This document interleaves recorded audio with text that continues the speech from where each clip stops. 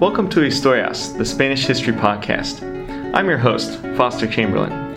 Today I'm here at the conference of the Association of Spanish and Portuguese Historical Studies in Portland, Oregon, to speak with Katie Harris, an Associate Professor of History at UC Davis, about relic thievery in the early modern Mediterranean. So Katie, welcome to the program. Delighted to be here. So to start out, I wanted to look at the ways in which people were collecting relics in the early modern Mediterranean. And you focus on this group of relic collectors in the 16th century in particular, and I thought they were a fascinating group. So I thought maybe you could just tell us who these collectors were and why they went to all this effort to try and collect relics.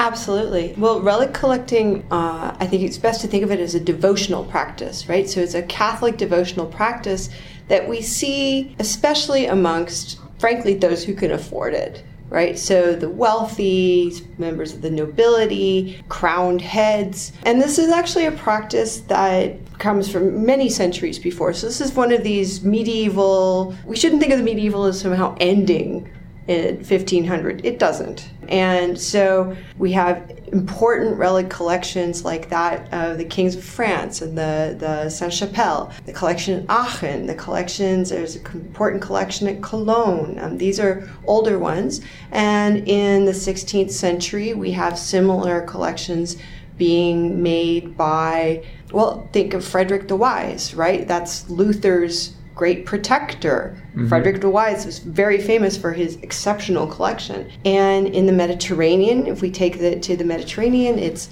members of the high nobility, dukes and counts and all sorts of people like that. And of course, monarchs. So we think of Philip II, King of Spain, and his truly astonishing collection housed at the Escorial.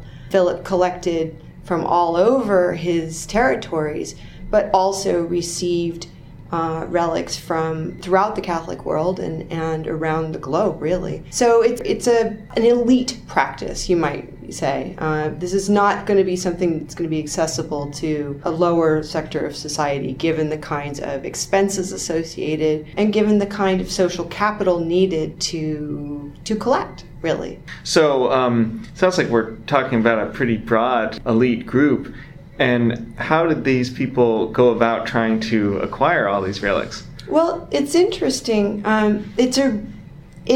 Relic collecting has been studied a little bit, especially by art historians who are very interested often in the reliquaries, but tend to be somewhat less interested in what's inside the reliquaries, right? So often much of the literature has an emphasis on the container rather than the contained. But going from that literature and going from the other studies that have been done, it's a really interesting multi-pronged approach. So relics are given from one person to another. They're gifts. They are used to seal treaties sometimes. Mm-hmm. We know that they're often used in diplomacy, not in other ways. So when an ambassador would come to Rome and be received by the Pope, there might be a gift of a relic to that ambassador.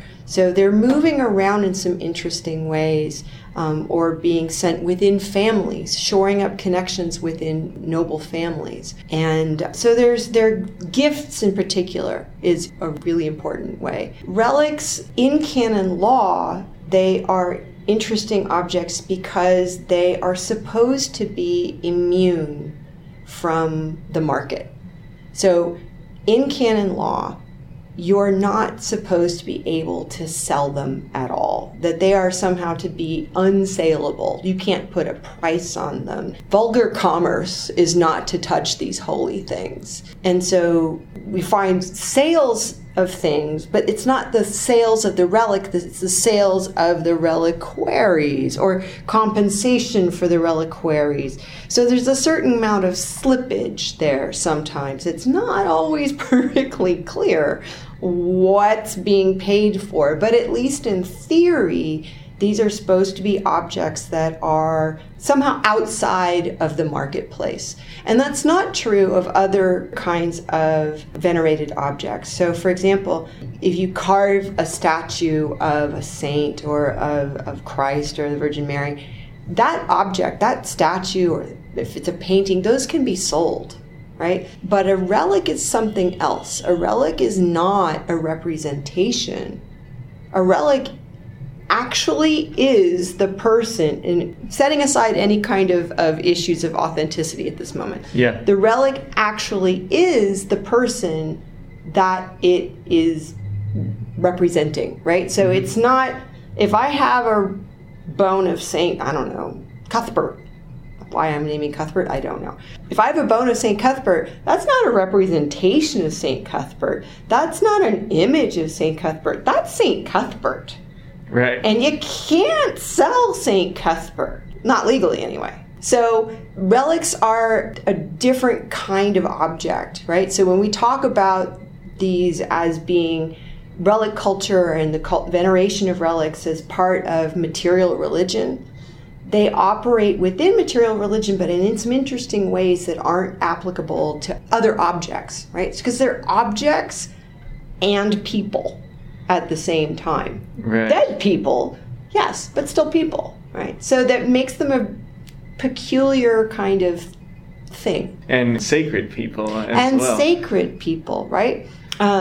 One of the things that became clear to me in thinking about this is, what's the other category of thing that can be sold, but is also an object, a commodity even, but is also a person? And that's slaves. But the saint and the slave, they have some commonalities, but these are very different categories, right? That the slave is not supposed to have any agency. Right? The saint, doesn't matter how dead that saint is, that saint still has agencies, understood to be able to promote a thing or prevent a thing, right? So it's, in a sense, that saint is as present in the here and now as he or she was in his or her lifetime. So it's an interesting legal category that I can't quite find a perfect analogy in other ways. Yeah, it's pretty amazing that, in a sense, the dead saint actually has more agency in this system than the living slave. Absolutely, right. I mean, and setting aside, of course, this weapons of the weak kind of modes of agency, right? Right. Setting that aside, operating here in the realm of theory.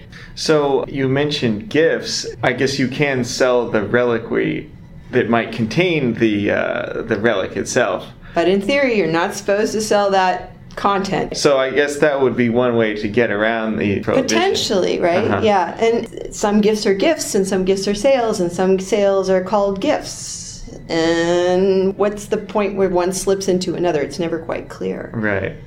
But could that practice of gift giving also be going beyond just the pious desire to have these objects in terms of power relations as well? Absolutely, right? Because these are objects that are about devotion, they're about piety, but they're also about power relations, as you say, and they're about status. It's a status symbol as well. What do I have in my chapel? I got shelf after shelf of relics. That's status. Right? And it's a spiritual status, but it's also a status statement in the here and now. And that's part of what makes these such elite objects, that they're only truly accessible to a particular kind of elite. And they are freighted with the social capital. That I have a relic, one of those relics in my chapel, well, that was given to me by the Duchess of such and such, or Count so and so. That shores up connections, right? That's family connections, it's political connections, etc., right? So each one has a larger story to tell in that way. Now, there are other ways, of course, of getting relics, and that's the illegal way. Uh-huh. There is indeed a black market, this sort of a gray area that operates alongside gift and sale, and that is the theft mode. Yeah, right. Which we're going to talk about in the second half. But while you're on that topic, you mentioned these relic dealers, these people who acquire these things. So how do people go about trying to acquire these and then basically sell the relics even though they're not supposed to, right? Well, there's always going to be a great deal of demand because every church really needs a relic. You need a relic to consecrate an altar. And any church worth its salt is going to have at least one. Mm-hmm. And in the 16th and 17th centuries, you have parts of Europe that will go over to Protestantism and then come back into the Catholic side. And those churches, those areas will have eliminated their relics. And so there's going to be there's a demand there. So there's some good literature on demand for relics in Bavaria, as Bavaria is won back into the Catholic fold in the 17th century. And we might also think about the expansion of missionaries into the larger world, right? So this is the beginnings of what we can call global Catholicism.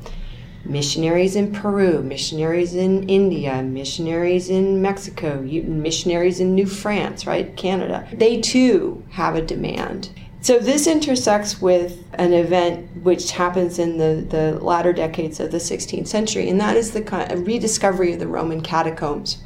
The Roman catacombs were never truly forgotten. They were major pilgrimage sites throughout the Middle Ages, but there are miles and miles and miles of catacombs under Rome, and only some of the major cemetery sites were the ones that were visited by pilgrims. Mm-hmm. And in the late 16th century, in the course of digging for pozzolana, which is I think used in cement, and a major previously unknown catacomb complex was discovered out on the Via Salaria.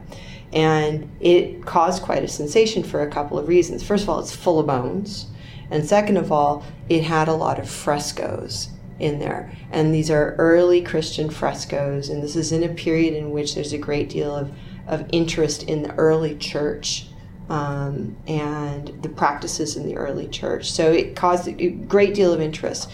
And the flurry of interest in the catacombs and starting to explore and find new catacombs or previously lost and unknown ones intersects with this demand for relics. Mm-hmm. And so you have all these applications being sent in to Rome asking for relics from the catacombs to be sent out around the world. You also have people coming to Rome as pilgrims or as visitors and wanting to leave with maybe a piece of something holy, right? So leave with basically a souvenir. And they probably existed before this, but this is when we start to find them. They pop up in this way.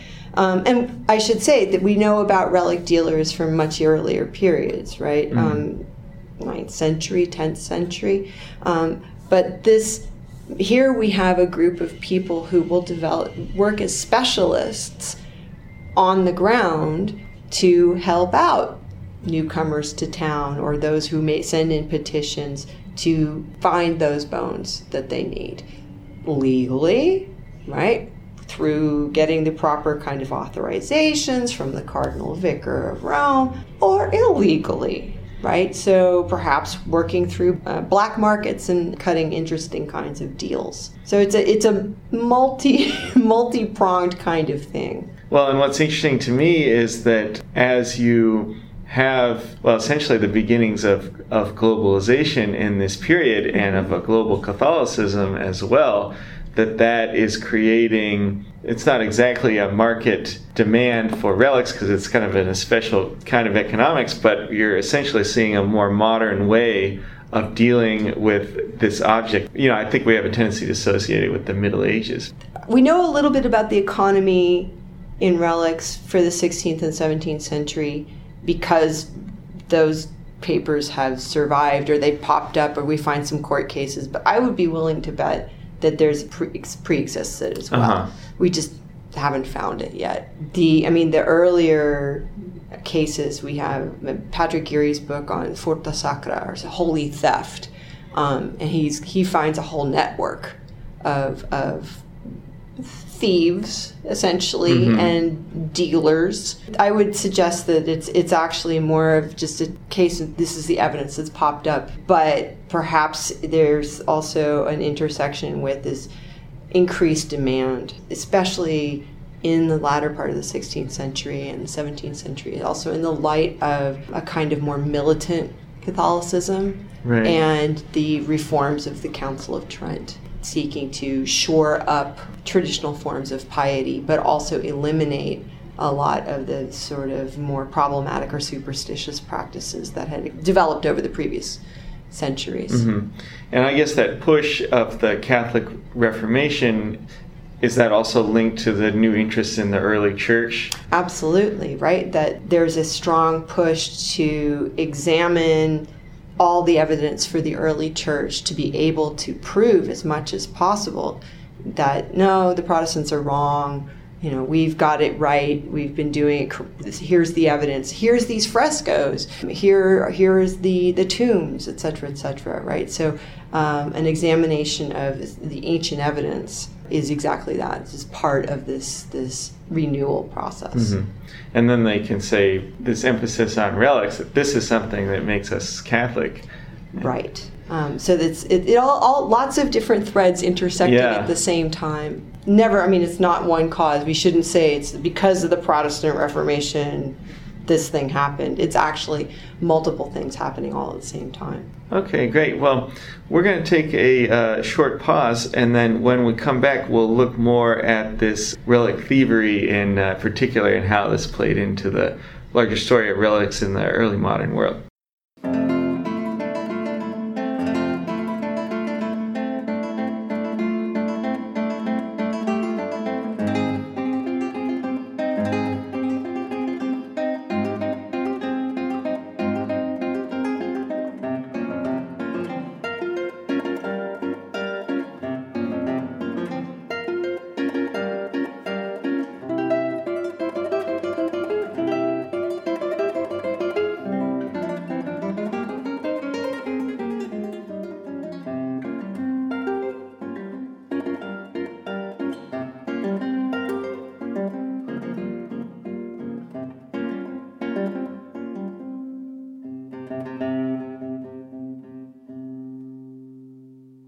Welcome back to the program. So for the second half, I thought we could focus on relic thievery, and you've already mentioned that in the context of these catacombs underneath Rome. So how did the relic thievery work in that sense? How are they spiriting these relics out of those catacombs? Well, what we know about it is that there were people, despite there being prohibitions, right? And they're over and over. The cardinal vicar who's in charge of Rome, right? He's the sort of delegated power from the Pope to govern Rome.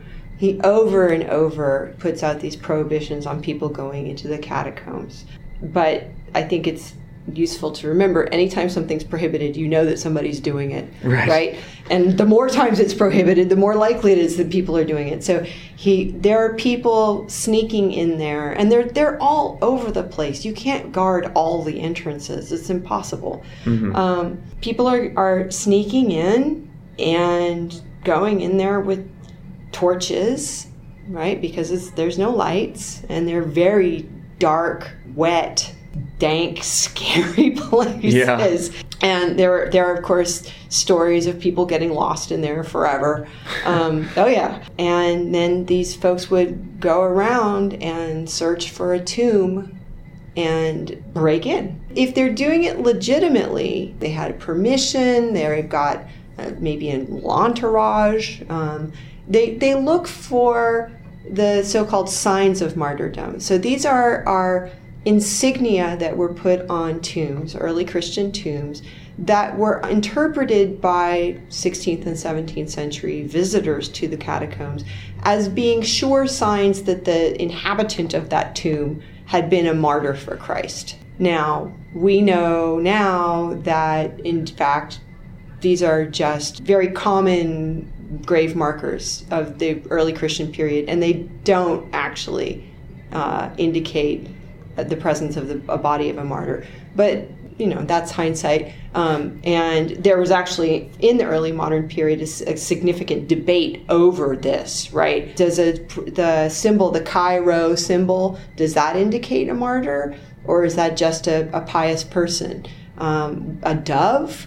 A palm, the letters B-M, should that be blessed martyr, or is it bona memoria? So these would be the things that would be looked for. Now, on the other hand, if it's somebody who's doing this illegally, they may not be so concerned with that. And it's possible, I suppose, that maybe some of the bones that were taken illegally didn't actually come from the catacombs, right? Who's to know whether they came from somewhere else? But so they go down into the catacombs and look for a grave to break into and take the remains out of. And we have some evidence from the 1660s, a particular treatise by a papal official in which he's bemoaning this practice, bemoaning this theft and these sales.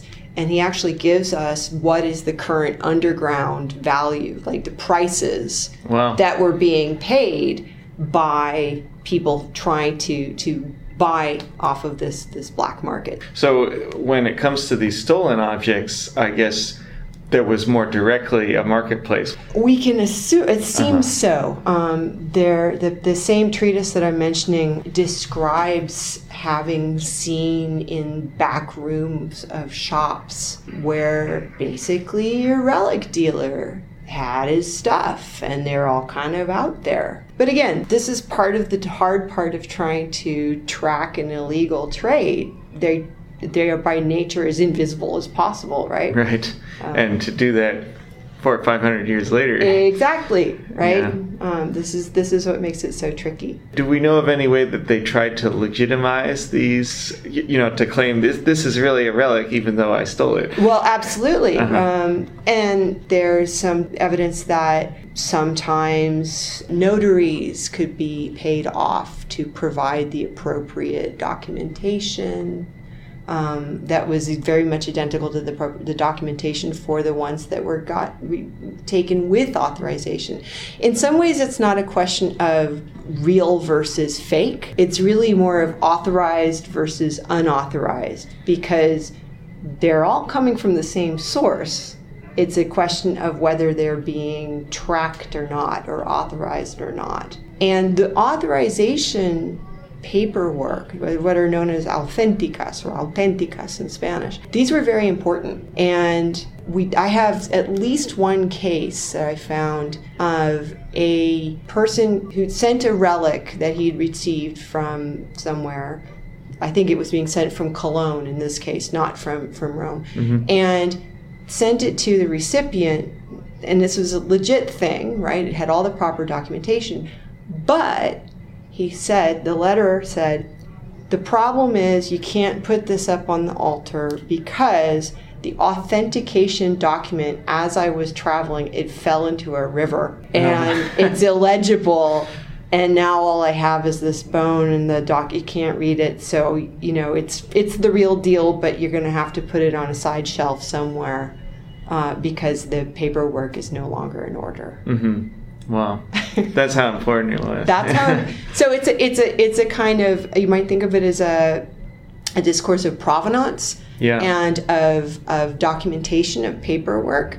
And if you think about it, without the paperwork, even if it's fake paperwork or if it's illegal paperwork or forged paperwork, without it, what do you have? You have nothing. Right. It's just a bone. It's just a bone. And that's the problem of not having the appropriate paperwork. That's when we can see that in other places. So, for example, this other case that I've been working on, this other theft, not having paperwork is the whole crux of the problem, right? You steal something, you think you're doing a good work, or you have making a profit, but if you don't have paperwork, you have nothing. Yeah, and maybe you're referencing the case of San Juan de Matas that I want to ask you about as well, because I think it's a particularly fascinating story that I guess this saint's bones were stolen by these Trinitarian monks from Spain in 1655, but from Italy. And so could you just tell us who San Juan de Matas was and why these monks would want to steal his remains. Absolutely. So San Juan de Mata was a priest from Provence in France, and he's active in the late 12th century, early 13th century. He dies in 1213, if I remember correctly. And he becomes a priest in Paris, and at the moment that he's performing his first mass, he has a vision. And this vision is of Christ holding the hands of two captives, one on his left and one on his right. And one captive is a white man, and the other captive is a black man. And Juan de Mata interprets this as a sign from God that he is to undertake a mission of freeing Christian captives from captivity in Islamic territories. And this is all happening. This is just before the Franciscans are founded, just before the Dominicans are founded. It's this period of evangelical ferment, but also of enormous conflict in the Mediterranean. So you think of the Crusades, right? This is that period. Yeah. So founds the Trinitarian order. It receives its authorization from Pope Innocent III in 1198, and the mission of the Trinitarian order is precisely that: to ransom Christian captives from Morocco or Algiers or other places and bring them back to Christian territory. So he's active in this period. The order spreads. He dies in about 1213, and he's buried in the order's, has a church in Rome, in San Tommaso de Formis. And it's a teeny little church up on the Caelian Hill. In 1655, two Spanish friars break into the church, which their order no longer controls. It's controlled by the chapter of the Vatican, right? So it's not under Trinitarian control anymore. Mm-hmm. They break into the church in the dead of night, and they bring a crowbar and they jimmy open the tomb of San Juan de Mata, and they haven't thought ahead enough to bring a bag. So instead, one of them takes off his underwear and makes a bag out of his underwear, and they take the bones of San Juan de Mata and put them in this bag, and then go back out the window that they came and tiptoe back across Rome and hide the bones in their monastery. Mm-hmm. And they're eventually, the word gets out, and eventually they have to flee. Together with the superior of their monastery. And they flee Rome to the safety of Madrid. And they take San Juan de Mata's bones with them. Right. The problem is, this was a highly illegal act, right? And they are, in fact, sentenced to the galleys in absentia, tried in absentia, and sentenced to the galleys. But because it was a theft, there was no notary present. There were no witnesses present. There was nobody made a record of it. It's really only their word that anybody has to go on.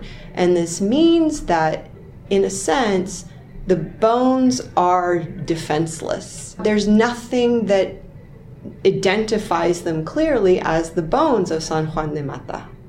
So what comes next is about 70 years of lawsuit pursued by the Trinitarian order in Rome, or it's more of a petition than a lawsuit, that's brought by the Trinitarians to the Congregation of Holy Rites to make the argument that these bones ought to be understood as the bones of San Juan de Mata, despite the lack of documentation, despite the fact that they were stolen, despite all of these problems. So it's a case of stolen bones, but one that has these other ramifications. They're not going to be sold. The thieves give their rationales. Why did you steal them? Because he wasn't being properly venerated. Right? He was just moldering away there, and nobody was paying proper attention to him. But the thing is, by doing this, they ensured that, in fact, he couldn't be venerated, really. because they weren't sure that that was actually his bones anymore. So that really highlights what you were saying about the importance of this documentation. I think you mentioned as well the importance of place, that before they moved the bones, nobody questioned the validity, but once the relics were taken out of that context, then there was all this exactly questions. So relics are interesting objects in many ways, setting aside the question of their authenticity entirely, which doesn't really interest me. I'm not really don't care about that. Right. They're interesting because, much like forgery of any kind, think about a textual forgery. Textual forgeries make sense in context. Mm-hmm. It's when you take them out of their context that you begin to see that textual forgeries are somehow not quite working quite right. Relics too, they depend so much on context. And that context, what is that? It's the tomb, it's a reliquary, it's all of these things, right? Otherwise they're just objects. That's all. And you mentioned that at this time the church was increasing its vigilance to make sure that it was authenticating these different relics. So how was it going about trying to do that, and why was it putting in this extra effort at this particular moment in time? Well, you could connect it with the kinds of changes that come after the Council of Trent, right? So think of it this way. Peter Burke referred to this as a crisis of papal nerve, right? That in the 16th century, you have this long hiatus from about the 1520s till 1588 or so, when there are no canonizations. It's as if the whole papal administration sort of said, we're just not going to deal with that right now. There's too much going on.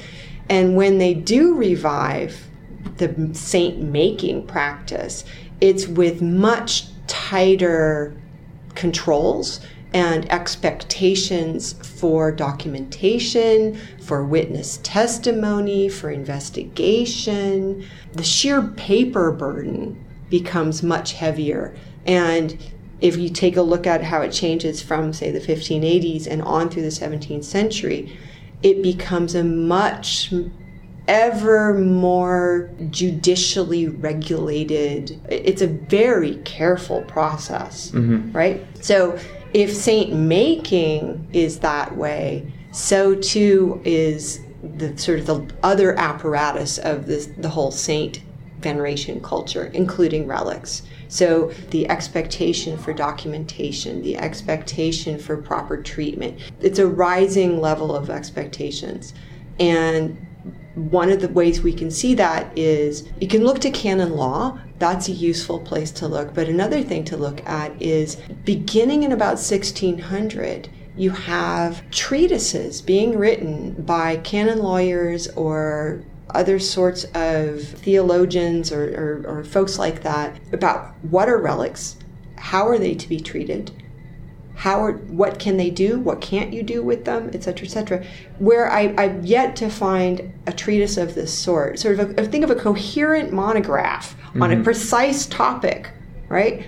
That suddenly you start to have it's not a whole genre. I don't think like 5 to 6 works counts as a genre really. Yeah. But I cannot find anything of the sort existing prior to 1600. So that suddenly there's this thing, you're going to bring in canon law, moral theology, ecclesiastical history, bring in all these strands, and you create these what amount to manuals for priests especially, but who are concerned with this issue, right? So teaching people how to properly handle them, or more accurately, not handle them, right? That they're not to be handled by the laity. They're not to be displayed in certain ways. This, I think, is a demonstration of the larger concern for regulation.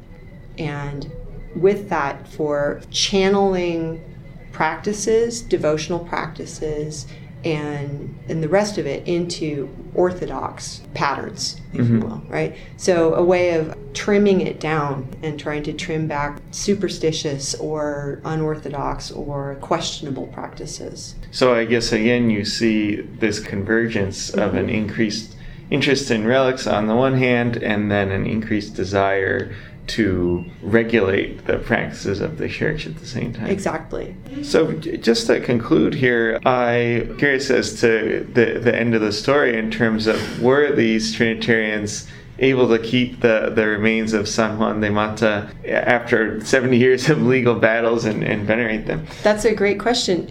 They were. It was touch and go for a while there.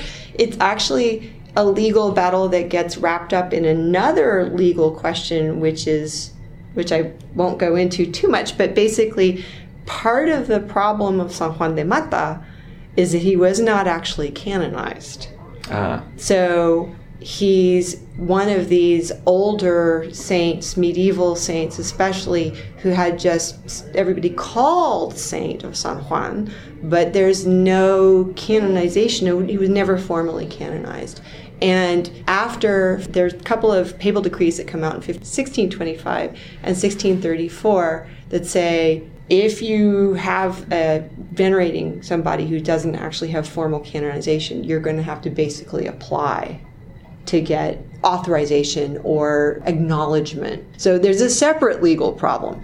So the cult is authorized, his veneration is authorized in 1666, and that amounts to a canonization.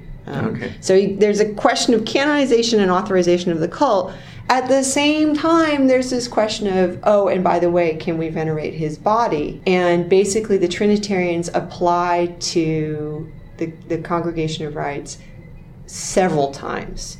And several times the Congregation of Rites says no. Basically that you haven't proven your case. And then finally in 1721, after they seem to get a little more, they not only get some better arguments, a few better arguments, but especially get the support of the Spanish crown. So because it's a little bit of a political issue as well, they do win their struggle, and it's ruled that the body is that of San Juan de Mata, that it has been proven. So then there's festivities and the usual sort of Baroque hoo-ha, and his body is, I believe, in Salamanca. So I guess you can again see how you have both a genuine pious interest in these remains, but also a political element that you can never separate them out, ever. Right. Well, thank you so much, Katie, for coming on the program and sharing this fascinating story of these relics with us and all that it reveals about the way of thinking and the legal religious structures of the early modern world with us. Well, thank you so much. It's been an enormous pleasure. Thank you for listening to this episode of Historias, the Spanish History Podcast. For additional information about our guest and a list of suggested readings, please visit our website at historiaspodcast.org. Also be sure to follow us on Facebook so that you can be notified of new episodes.